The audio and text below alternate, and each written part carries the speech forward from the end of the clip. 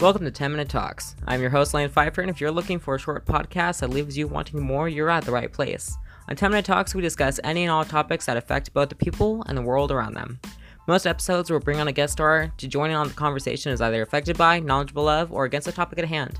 So now that you know what our little show is about, sit back, grab your favorite snack or drink if you will, and enjoy the ride, because it's about to get interesting. Hello, Dragons! In case you didn't know, Season 2 of 10 Minute Talks is now available on Spotify, SoundCloud, Google Podcast, Anchor, Bullhorn, and more.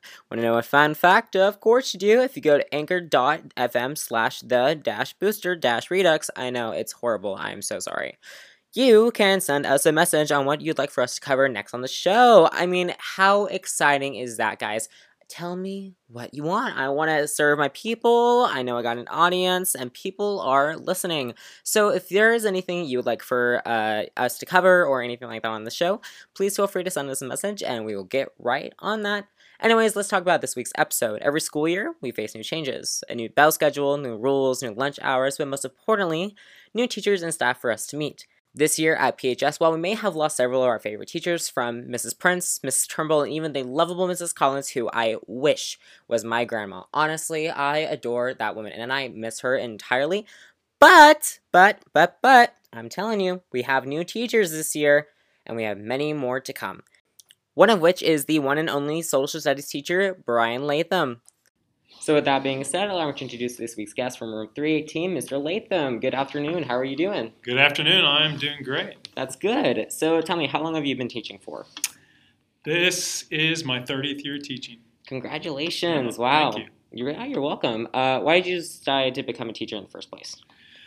Well, that's a good question. I really always was drawn to teaching. Mm-hmm. I didn't know it at the time, but I realized if you're one of those students who's sitting in class going, why is the teacher doing this? Mm-hmm. Or wouldn't it be better to do that? If you're kind of critically analyzing the best way for people to learn and the best way to teach, maybe you're destined to be a teacher. Mm-hmm. The funny thing is most of the adults in my life were recommending that I not become a teacher. At that time, teachers were so low paid. Mm-hmm.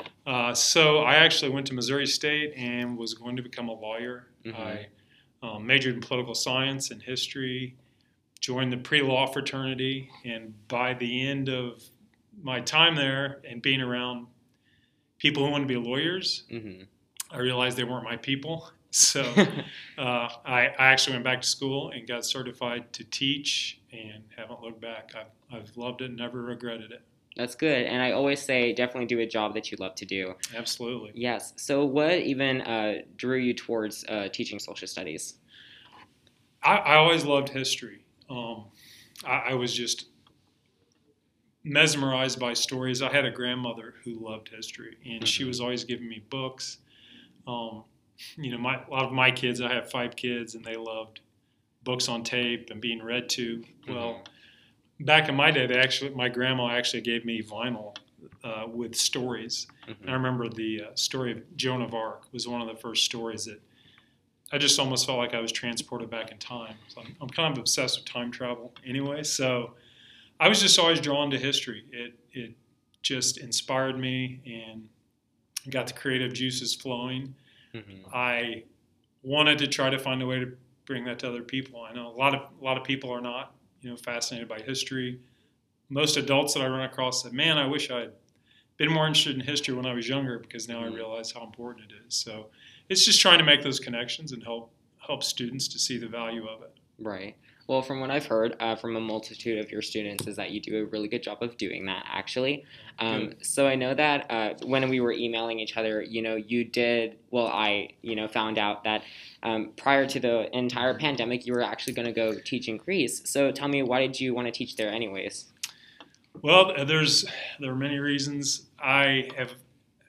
Probably my primary source of historical interest has always been the ancient world and mm-hmm. the medieval world. I've taught Western civilization for about 20 years. Ancient Greece and Rome and the Middle Ages were always my points of my own particular study that I did on my own, especially. So the idea of going to a place that I've been teaching about all those years was, first and foremost a dream. Mm-hmm. And secondly, my oldest daughter she's getting her PhD in classics, which is ancient languages, and she's was going to do a year in Greece. Mm-hmm. The only way I could get my wife to agree to go anywhere in the world, because I wanted to teach abroad.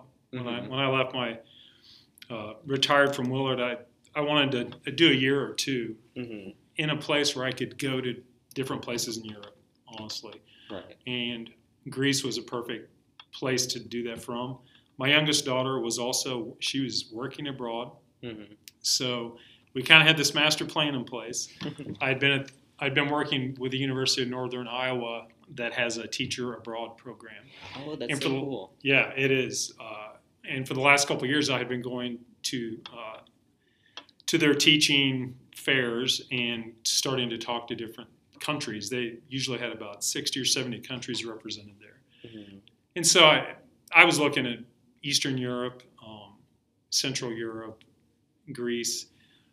The other thing is we're actually Greek Orthodox. Mm-hmm. And so to go to any country where that religion was like the majority religion was kind of an amazing thing that mm-hmm. my wife and I were both interested in. So really it was a family thing, and it was just a cultural thing, wanting to be able to travel around Europe. But when the pandemic hit, it kind of squashed everything. My daughter, that trip was delayed. She might get to go next year. Right. My youngest daughter came home from her job just to visit and never got to go back because of the pandemic. So yeah, it's something on the back burner, but we hope to do it someday. Maybe as just a trip as a family. Mm-hmm. Well, I really hope you guys get to do that, because it would definitely be a dream come true, I'm sure. Yeah. So what I'm guessing is that you've never gone to Greece before? I have never gone to Greece, no. Dang. But if you were in Greece right now, and saying hypothetically this pandemic didn't exist mm-hmm. at all, what would you be doing? Well, I would have been teaching high school students. We have several different educational programs where families abroad, be they military or diplomats, mm-hmm. kids, a lot of countries have U.S. contractors who go there and work on infrastructure, and their families are there. Mm-hmm. And so I would have been actually teaching American students in Greece. Oh. So I would have been doing something very similar, honestly, to what I'm doing now. Mm-hmm. So, and traveling. The plan was, weekends we'd take trips and on holidays and things like that. See mm-hmm. as much of Europe as we could. Right. And I wanted to bring that experience back and end up at a place like Pittsburgh High School and mm-hmm. just, hopefully enrich my teaching with those cultural experiences. Right. So now that you mention Pittsburgh High School and everything like that, I know you did retire from Missouri mm-hmm. and everything like that. So I guess my main question right here is, why did you decide to continue teaching even though you retired from Missouri? Well, I never really intended to stop teaching. Mm-hmm. It's just it's the way the system works. I mean, honestly, one of the downsides of teaching, I guess, in a way, is that there's really, if you don't want to go into administration, there's really not, a way to advance, I guess you could say. And I didn't really want to do anything different. There really was no financial advantage for me to continue. Mm-hmm. I was at a place where I could retire.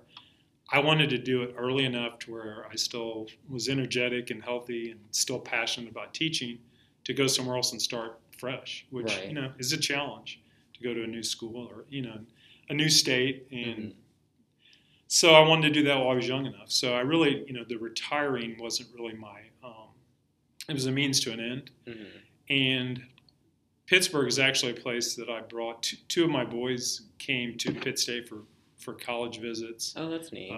For baseball, and I brought my wife on one of them, and she loved the town. We talked about, this is something we could possibly do someday. Mm-hmm. One of my friends and fellow Willard Tigers from the past, Coach Staley, was here in Pittsburgh. His daughter I worked with back in Willard, and she was telling me all the time about how much he loved it here.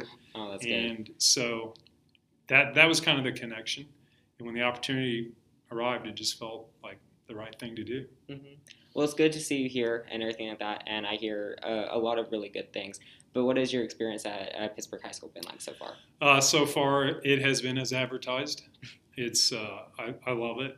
I think it's a great school. I'm so impressed with the students. Mm-hmm. I don't know if they realize. I think they probably realize how hard what everyone is doing is. Mm-hmm. I never thought I would see anything like this.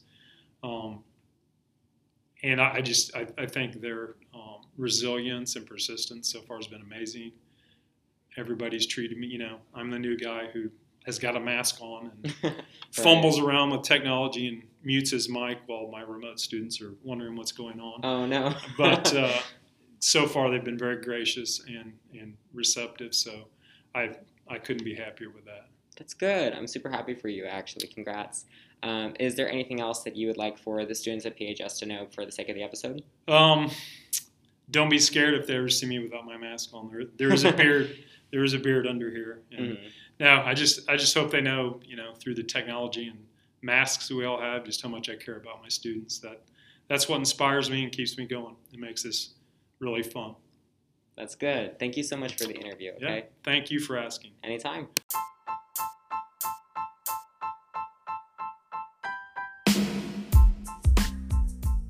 Well, that's our show. See, I told you it was sweet and savory. Feel free to tune back in next month for another episode. As always, stay informed, stay interesting, and be kind to others.